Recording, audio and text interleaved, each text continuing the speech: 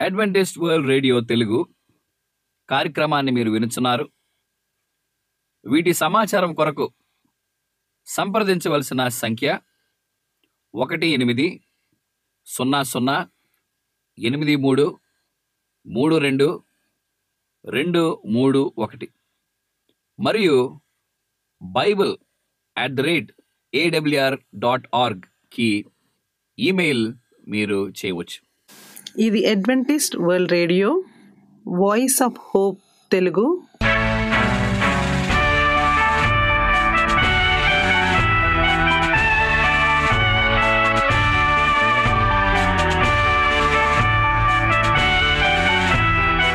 ప్రపంచమంతా క్రైస్తవ సందేశములు ప్రసారము చేయుచున్న అడ్వెంటిస్ట్ మీడియా కేంద్రము ఈ జీవన జ్యోతి కార్యక్రమమునకు ప్రేమపూర్వకముగా ఆహ్వానించుచున్నాము.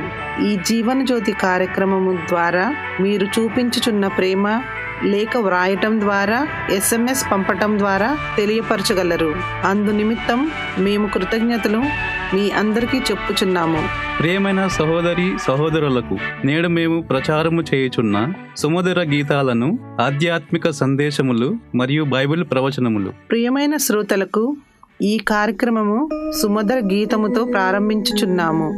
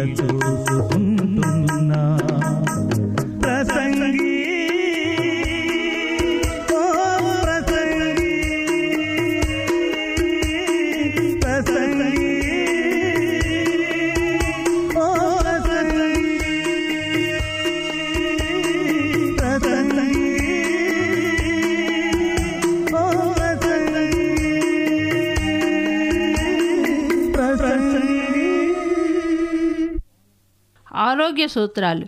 కుక్క కరిస్తే ఏమి చెయ్యాలి? కుక్క నుంచి మనకు ర్యాబిస్ వ్యాధి కారక వైరస్ సంక్రమించి ఉంటే ఆ వైరస్ నాడులను చేరుకొని గంటకు 3 మిల్లీమీటర్ల వేగంతో ప్రయాణిస్తూ మన మెదడుకు చేరి క్రమేపాన ర్యాబిస్ లక్షణాలను తెచ్చిపెడుతుంది. కాబట్టి కరిచిన తక్షణం లేదంటే సత్వరం ఆ వైరస్ నాడులు చేరకముందే చికిత్స ఆరంభించడం ఉత్తమం. 2. కుక్క కాటు విషయంలో మన కేంద్రం ఆరోగ్య సేవల డైరెక్టర్ జనరల్ ప్రత్యేకంగా జాతీయ మార్గదర్శకాలను రూపొందించింది. ప్రపంచ ఆరోగ్య సంస్థ కూడా మార్గదర్శకాలను వెలువరించింది. వీటి ప్రకారం గాయాలను తీవ్రత దృష్ట్యా చికిత్సా విధానాన్ని ప్రధానంగా 3 రకాలుగా విభజించారు. మొదటి రకం, కుక్కకు ఆహారం పెట్టేటప్పుడు ఇతర సమయాల్లోనూ మన చేతికి కేవలం కుక్క కూరలు తగలకుండా లేదా పుండ్లు పగుళ్ళు వంటివేమీ లేకుండా మన చర్మం మీద కుక్క నాకడం వంటివి జరిగితే దాని గురించి ప్రత్యేకంగా ఆందోళన చెందనవసరం లేదు. ఆ ప్రాంతాన్ని శుభ్రం చేసుకుంటే సరిపోతుంది. రెండవ రకం, రక్తస్రావణం లేకుండా కేవలం పైనే గీరుకుపోవడం, పై చర్మం తోలు లేచిపోవడం వంటివి జరిగితే దీనికి వెంటనే పద్ధతి ప్రకారం పుండును శుభ్రం చేయడం, యాంటీ ర్యాబిస్ టీకాలు పూర్తిగా తీసుకోవడం ముఖ్యం. మూడవ రకం, కూరలు దిగిపోవడం, చర్మం చీరుకుపోవడం, రక్తం వస్తూ గాయాలవడం లేదా మన శరీరం మీద ఉన్న పుండ్లను కుక్క నాకడం, మన గాయాలకు కుక్క సొంగ తగలడం ఇలాంటివి జరిగినప్పుడు దీన్ని తీవ్రంగా పరిగణించాలి. దీనికి 1. పుండును పద్ధతి ప్రకారం శుభ్రం చేయాలి. 2. వెంటనే ర్యాబిస్ ఇమ్యూనో సంబంధించిన టీకాలు ఇవ్వాలి. 3. యాంటీ ర్యాబిస్ టీకాలు పూర్తిగా తీసుకోవాలి. ఇటువంటి తీవ్రమైన గాయాలకు ఈ 3 చర్యలు ముఖ్యమే. ఇవి స్పష్టమైన మార్గదర్శకాలు. ర్యాబిస్ రాకుండా నివారించుటకు ఎందుకు వీటిని ఖచ్చితంగా పాటించాల్సిందే. కుక్క కరిచిందంటే ఇంజెక్షన్లు చేస్తారనే భయం చాలా మందిలో ఉంటుంది. ఒకప్పుడు చాలా ఇంజెక్షన్లు ఇచ్చిన మాట నిజమే, పొట్ట చుట్టూ ఇచ్చేవారు. ఈ రకం టీకాలు వైరస్ టిష్యూ వ్యాక్సిన్లు అంటారు. ఖరీదు తక్కువే, అయినా వీటితో దుష్ప్రభావాలు చాలా ఎక్కువ. కావున చాలా దేశాల్లో వీటిని వాడడం లేదు. మన దేశంలో కూడా 2004 డిసెంబర్ నుంచి వీటి తయారీ నిలిపివేశారు. ప్రస్తుతం వాడుకలో ఉన్న రాపూర్ వంటి టిక్ టాక్ ఎంబ్రియో వ్యాక్సిన్లు సురక్షితమైనవి. వీటిని పొట్ట మీద చేయాల్సిన పని లేదు. చేతులకు పిరుదులకు కరిచిన చోట మాత్రమే చేస్తారు. కనుక మనం రోడ్డు మీద నడుస్తున్నప్పుడు చుట్టుపక్కల గమనించుకుంటూ వెళ్ళాలి. కనుక కుక్కల విషయమై జాగ్రత్తగా ఉండాలని కోరుతున్నాము. వీటి వలన ఎంత ప్రమాదకరమో మనం తెలుసుకున్నాం కదా. ఈ దినం కుక్క కరిసినప్పుడు ఏమి మందులు వాడాలో తెలియజేశాము. ఆరోగ్యమే మహాభాగ్యం.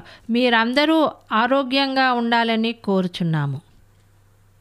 మా చిరునామా Adventist World Radio, Jeevan Jyothi, post box 1446, Poona 411037. Mobile number 9398344406, Maharashtra, India. Email chardjohn@gmail.com. CDE number 00080040010703. ఈ సమయమందు పాస్టర్ రిచర్డ్ జాన్ గారు వాక్యోపదేశం చేస్తారు. 7వ ముద్ర, ప్రకటన గ్రంథం 8వ అధ్యాయము 1వ వచనం. దేవుని నామానికి మహిమ కలుగును గాక. గడిచిన కాలమంతా కూడా దేవుడు మనల్ని కాచి కాపాడి నడిపించి ఈ దినమందు మరొకసారి ఆయన వాక్యాన్ని మనకి ఇవ్వటానికి దేవుడు సిద్ధంగా ఉన్నారు.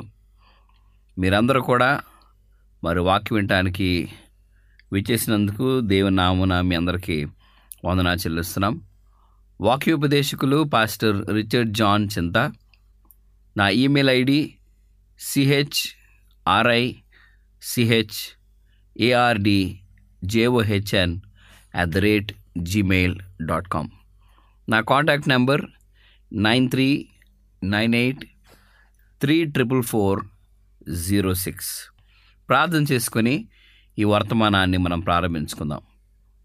పరలోకమందున మా తండ్రి, ఈ దినమందు ప్రభువా, ఈ 7వ ముద్ర ప్రకటనలో మేమందరం కూడా ధ్యానించి ఉండగా మాకు అర్థం చేసుకునే అవగాహన మీరు దయచేసి ఈ ప్రాముఖ్యమైన వర్తమానం ప్రభువా మా యొక్క జీవితంలో మేము అవలంబించుకునే శక్తిని, భాగ్యాన్ని మీరు మాకు ప్రసాదించమని, వినిచిన ప్రతిని బిడ్డను మీరు దీవించి ఆశీర్వదించమని యేసుక్రీస్తు నామమున మేము ప్రార్థన చేసినాం తండ్రి, ఆమెన్.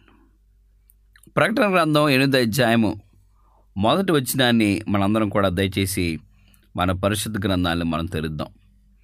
దీనిలో 7వ ముద్ర గురించి చాలా స్పష్టంగా ప్రకటనకర్త యోహాను మనకి తెలియపరుచున్నాడు. ఈ 7వ ముద్రని నేను ఒక 4-5 పాయింట్స్గా నేను విభజించాను. దీనంతా కూడా ఒక్కొక్క లైన్ వైజ్ మనం ధ్యానించుకుందాం.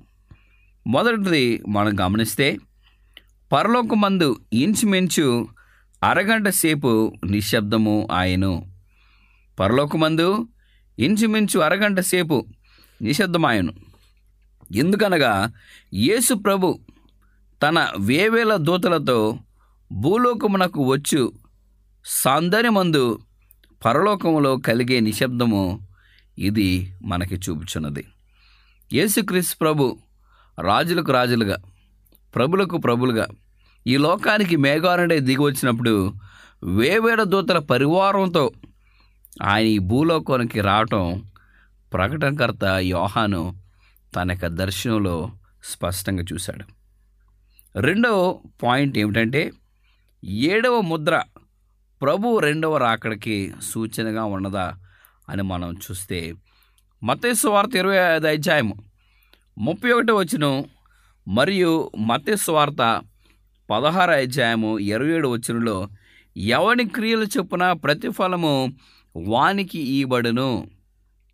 అంటే యేసుక్రీస్తు ప్రభు రెండోసారి వచ్చినప్పుడు ప్రతి మానవుణ్ణి ఆయన దేవుని రాజ్యానికి చేరుస్తాడు. దేవుని రాజ్యంలోనికి చేర్చాలంటే మన క్రియ రూపంలో ఆయన తీర్పు తీర్చినప్పుడు మనము అందరం కూడా ఏకీవించి ఆయనతో వెళ్తాం. అంటే ఈ 2వ రాకడ గురించి తప్పనిసరిగా ఆయన రెండోసారి రానే ఉన్నాడు ఈ లోకానికి. మానవునికి తీర్పు జరగబోతున్నది. ప్రతి మానవుడు ఆయనకి నమస్కారం చేసి మరి దేవుని రాజ్యంలో వెళ్ళటానికి పాత్రలుగా నీవు నేను అవ్వాలి. సో 7వ ముద్ర యేసుక్రీస్తు ప్రభు 2వ రాకడికి సూచన ఇస్తున్నది. 3వ పాయింట్ ఏమిటంటే, ప్రభు 2వసారి వచ్చినప్పుడు మధ్యాకాశంలో ఉంటాడు అనే ప్రశ్న మనకి ఇవ్వబడింది. ఇక్కడ మనం గమనిస్తే మొదటి దశలోకి రాసిన పత్రిక 4వ అధ్యాయము 16-17 వచనంలో యేసుక్రీస్తు ప్రభు ఈ లోకానికి మరి గొప్ప రాజులకు రాజులుగా, ప్రభులకు ప్రభులుగా ఆయన తప్పనిసరిగా వస్తాడని ఈ వాక్యంలో మనం తేటతెల్లగా మనం చూడవచ్చు. ఎక్కడుందంటే మొదటి దశలోకి రాసిన పత్రిక 4వ అధ్యాయము 16-17 వచనాల్లో మనం చూసినట్లయితే ఈ వాక్యం ఈ విధంగా చెప్తున్నది: ఆర్భాటంతోనూ ప్రధాన దూత శబ్దంతోనూ దేవుని బోరతోనూ పరలోకం నుండి ప్రభు దిగి వచ్చును.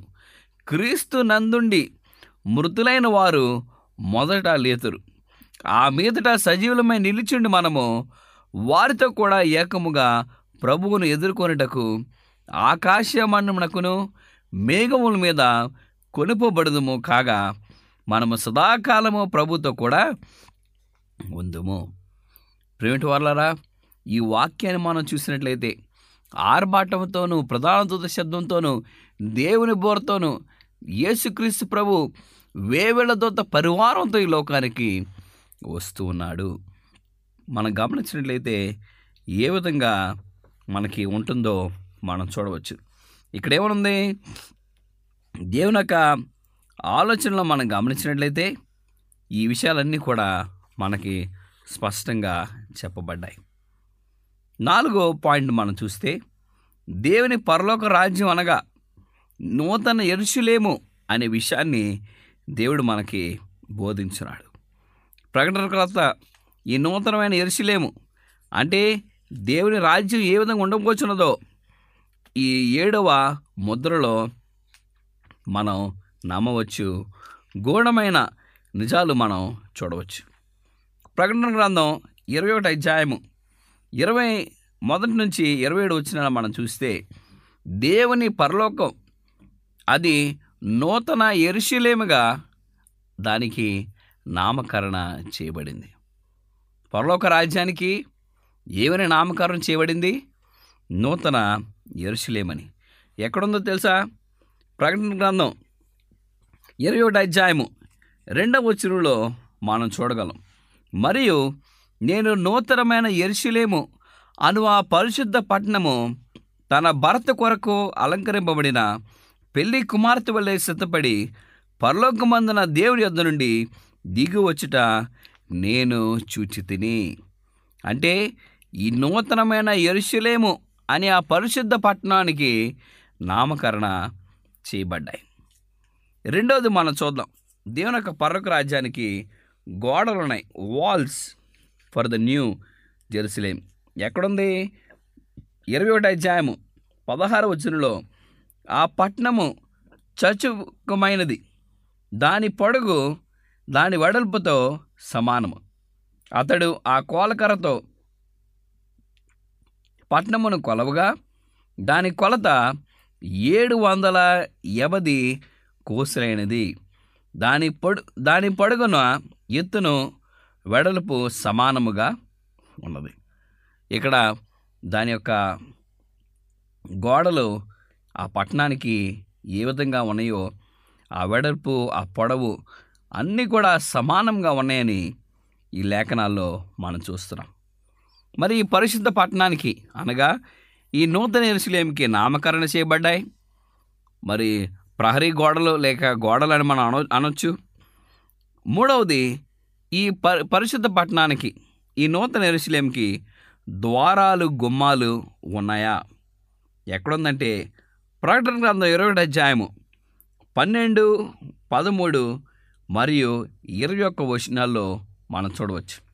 ఆ పట్టణమునకు ఎత్తైన గొప్ప ప్రకారమును 12 గుమ్మములు ఉండెను. ఆ గుమ్మముల యొద్ద పనిదారు దేవదూతల ఉండేది. ఇశ్రాయేలు 12 గోత్రములు నామములు ఆ గుమ్మముల మీద రాయబడి ఉన్నాయి. తూర్పు వైపున 3 గుమ్మములు, ఉత్తరపు వైపున 3 గుమ్మములు, దక్షిణపు వైపున 3 గుమ్మములు, పశ్చిమ వైపున 3 గుమ్మములు ఉన్నవి. 20వ వచనంలో ఏమని చెప్పారంటే దాని 12 గుమ్మములు 12 ముత్యములు, ఒక్కొక్క గుమ్మము ఒక్కొక్క ముత్యముతో కట్టబడి ఉన్నది. పట్నపు రాజవీధి సువర్ణమైన స్వచ్ఛమైన స్ఫటికము పోలి ఉన్నది. చూసారా? దీని ద్వారాలు దీని గుమ్మాలు మనం చూస్తే 4 వైపులు ఈ ద్వారాలు గుమ్మాలు మరి ఏర్పాటు చేయబడ్డాయి. ఈ నూతనమైన యెరూషలేముని దేవుడు ఎంతో మరి సౌందర్యంగా చక్కగా మానవుని కొరకు ఆయన ఏర్పాటు చేస్తూ ఉన్నాడు. ఈ నూతనమైన యెరూషలేమునికి పునాదులు ఏమున్నాయని మనం చూస్తే ప్రకటన గ్రంథం 20వ అధ్యాయము 21వ అధ్యాయము 14 నుంచి మనం చూద్దాం.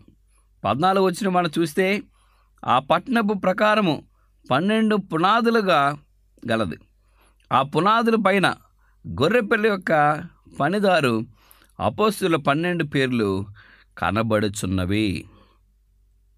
19 నుంచి 20 వచనాలు మనం చూస్తే ఆ పట్టణపు ప్రకారము పునాదులు అమూల్యమైన నానావిధ రత్నములతో అలంకరింపబడి ఉండెను. మొదటి పునాది సూర్యకాంతపు రాయి, రెండవది నీలము, మూడవది యమునా రాయి, నాలుగవది పచ్చ, ఐదవది వైడూర్యము, ఆరవది కెంపు, ఏడవది సువర్ణ రత్నము, ఎనిమిదవది గోమేదీకము, 9వది పుష్ప్య రాగము, 10వ సువర్ణము శూన్యము, 11వది పద్మరాగము, 12వది సుగంధము. దీనికి ఎన్ని పునాదులు ఉన్నాయి ప్రియమైన వారలారా? 12 పునాదులతో ఆ పునాదులకి నామకరణం చేయబడి పరిశుద్ధ లేఖనములో పరలోక రాజ్యము యొక్క పునాదులు స్పష్టముగా మనకి లేఖనాల్లో చెప్పబడ్డాయి. ఈ దేవుని రాజ్యానికి రహదారి కూడా ఉన్నది. రహదారి కూడా దేవుడు ఏర్పాటు చేశాడు. ఎక్కడుందంటే రహదారి 21వ అధ్యాయము ప్రకటన గ్రంథం 21వ వచనంలో మనము చూడవచ్చు. ఆ 2వ భాగంలో మనం చూస్తే పట్నపు రాజవీధి శుద్ధ సువర్ణమై స్వచ్ఛమైన స్ఫటికము పోలి ఉన్నది. అంటే దేవుని పరలోక రాజ్యం బంగారంతో కట్టబడి ఉన్నది. మనం ఆ రాజ్యం యొక్క రహదారిలో మనం నడిచినట్లయితే మన యొక్క మొహం దానిలో చూడవచ్చు. అంటే మన మొహం రిఫ్లెక్ట్ అవుతుంది. అంటే అంత స్పష్టంగా మరి బంగారంతో దాన్ని తయారు చేసిబడ్డాయి. ఆఖరిగా మనం చూస్తే దాని అలంకరణ, దాని అపీరియన్స్ ఏ విధంగా ఉంటుందని మనం చూస్తే అపియరెన్స్ 21వ అధ్యాయం 2వ వచనంలో, మరియు నేను నూతనమైన యెరూషలేము అను పరిశుద్ధ పట్టణం తన భర్త కొరకు అలంకరింపబడిన పెండ్లి కుమారు వలె సిద్ధపడి పరలోకమందున దేవుని యొద్ద నుండి దిగి వచ్చుట నేను చూచి తిని. ప్రియమైన వారలారా, దేవుని పరలోక రాజ్యం అనగా నూతన యెరూషలేమునకు నామకరణం ఉన్నది, ద్వారాలు ఉన్నవి, గోడలు ఉన్నవి, పునాదులు ఉన్నవి, రహదారి ఉన్నది, దానికి అలంకారము కూడా చేయబడ్డాయి. ఈ విషయాన్ని మనం గమనించినట్లయితే ఈ పరలోక పట్టణము ఈ భూలోకము మీద దించబడుతుందా, మరియు నీతిమంతులు క్రీస్తుతో యుగయుగములు జీవిస్తారా అనే ప్రశ్నకి సమాధానం ఏమిటంటే ప్రకటన గ్రంథం 22వ అధ్యాయము 5వ వచనంలో ఏమని చెప్తున్నది? రాత్రి ఈకెన్నడను ఉండదు, దీపకాంతి అయినను సూర్యకాంతి అయినను వారికి అక్కరలేదు, దేవుడైన ప్రభువే వారి మీద ప్రకాశించును, వారు యుగయుగములు రాజ్యము చేయుదురు. ప్రియమైన వారలారా, పరలోక రాజ్యం ఎక్కడో వేల కిలోమీటర్ల పైన లేదు. ఆ పరలోక రాజ్యమే ఈ భూలోకానికి త్వరలో రానే ఉన్నది. ఎప్పుడు జరుగుతుంది? యేసుక్రీస్తు ప్రభు రెండోసారి వచ్చినప్పుడు నీతిమంతులు ఆయనతో కొనుక్కోబడతారు, అనీతిమంతులు నాశనమైపోతారు. దాని తర్వాత 1000 ఏళ్ల పరిపాలన తర్వాత యేసుక్రీస్తు ప్రభు ఆ రాజ్యాన్ని ఈ లోకానికి తెంచనే ఉన్నాడు. ఈ 1000 ఏళ్ల పరిపాలన గురించి ఎక్కడున్నది? ప్రకటన గ్రంథం 20వ అధ్యాయము 1 నుంచి 3 వచనం మనం చూస్తే, మరియు పెద్ద సంఖ్యల చేత పట్టుకొని అగాధం యొక్క తాళపు చెవి గల యొక్క దేవదూత పరలోకం నుండి దిగి వచ్చిన నేను చూసి తిని, అతడు ఆది సర్పమును అనగా అపవాదియు సాతానును అను ఆ గడ సర్పము పట్టుకొని 1000 సంవత్సరములు వారిని బాధించి అగాధములో పడివేసి, ఆ 1000 సంవత్సరములు గడిచే వరకు ఇక జనములను మోసపరుచుకున్నట్లు అగాధము మూసి దానికి ముద్ర వేసెను. అటు పిమ్మట వాడు కొంచెము కాలము విడిచి పెట్టవలెను. ఇక్కడ సాతానుడు 1000 సంవత్సరాలు ఏ విధంగా ఈ అగాధం యొక్క భూమిలో ఇంకా ఎవరు కూడా ఉండరు, అందరూ కూడా నాశనమై చనిపోతారు. అప్పుడు ఈ సాతానుడు 1000 ఏండ్ల పరిపాలన చేస్తాడు ఈ భూలోకంలో. ఆ 1000 ఏండ్ల పరిపాలన చేసినప్పుడు ఈ గోగు మాగోగు ఈ ప్రకటనలో మనం చూసిన వీరందరూ కూడా మరలా దేవునికి వ్యతిరేకంగా లేస్తారు. అప్పుడు ఆకాశం నుంచి అగ్ని వచ్చి వారిని దహించి ఇక సాతానుడు వాని అనుచరులు ఆ పాపము ఇక ఎన్నడూ కూడా ఉండకుండా దేవుని యొక్క రాజ్యాన్ని ఈ భూమి మీదకి తీసుకొని వస్తాడు. ప్రియమైన వారలారా, ఈ 7 ముద్రలు మనం చక్కగా ఒకటి తర్వాత ఒకటి మనం చదువుకుని ఉన్నాం, కొన్ని విషయాలు నేర్చుకొని ఉన్నాం. మీరు దేవునిలో నమ్మకంగా ఉన్నట్లయితే దేవుడు మిమ్మల్ని కూడా ఆశీర్వదించి ఆ నిత్యరాజ్యంలో మిమ్మల్ని కూడా చేర్చాలని సేవకుడిగా నేను కోరుకుంటూ దేవుడు మిమ్మలను మీ కుటుంబాలను దీవించి ఆశీర్వదించుగాక. ప్రార్థన చేసుకుందాం. మరొకసారి ప్రభా, నీ వాక్యమే ధ్యానించడానికి ఇచ్చిన అవకాశాన్ని కొరకు నీకు వందనాలు చెల్లిస్తున్నాం. ఈ ప్రకటనలో 7 ముద్రలను ప్రభా మేము చదువుకుని ఉన్నాం. ప్రభా, ప్రాముఖ్యమైన విషయాలు మీరు మాకు తెలియపరిచినారు తండ్రి. మేము జాగ్రత్తగా ప్రభా మా యొక్క జీవితంలో మేము దీన్ని గమనించుకొని నీకు సాక్షులుగా మేము జీవించే అవకాశాన్ని మీరు మాకు ప్రసాదించమని, వించిన ప్రతిని బిడ్డను తండ్రి మీరు దీవించి ఆశీర్వదించమని యేసుక్రీస్తు పరిశుద్ధ నామమున మేమందరం కూడా ప్రార్థన చేస్తున్నాం తండ్రి. ఆమేన్. ఈ వాక్యోపదేశము మీ అందరికీ ఆశీర్వాదకరముగా ఉండాలని ప్రార్థిస్తున్నాము. మీ యొక్క సలహాలు మాకు లేఖ మరియు SMS ద్వారా ఇవ్వగలరు. మీకు ఏమైనా బైబిల్ పాఠములు నేర్చుకోవలసిన ప్రేరేపణ ఉన్నట్లయితే మాకు తెలియజేయగలరు. మీకు ప్రార్థన అవసరతలు ఉన్నట్లయితే మాకు వాట్సాప్, SMS ద్వారా తెలియపరచగలరు. మీ కొరకు ప్రార్థన చేయుచున్నాము. ప్రియమైన విశ్వాసులారా, మా చిరునామా Adventist World Radio, Jeevan Jyothi, post box number 1446, Poona 411037, Maharashtra, India. Mobile number 93344406. Email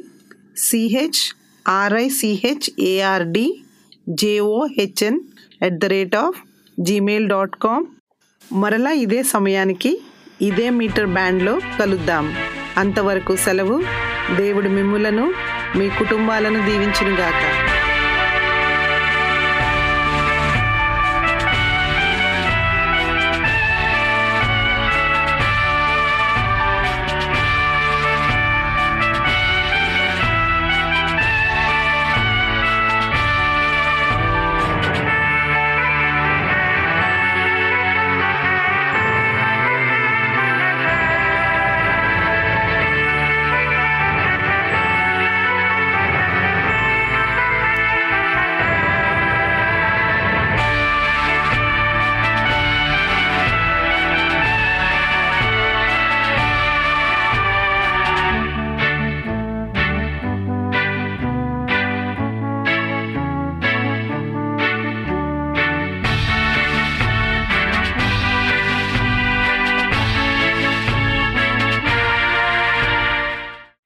Adventist World Radio Telugu కార్యక్రమాన్ని మీరు వినుచున్నారు.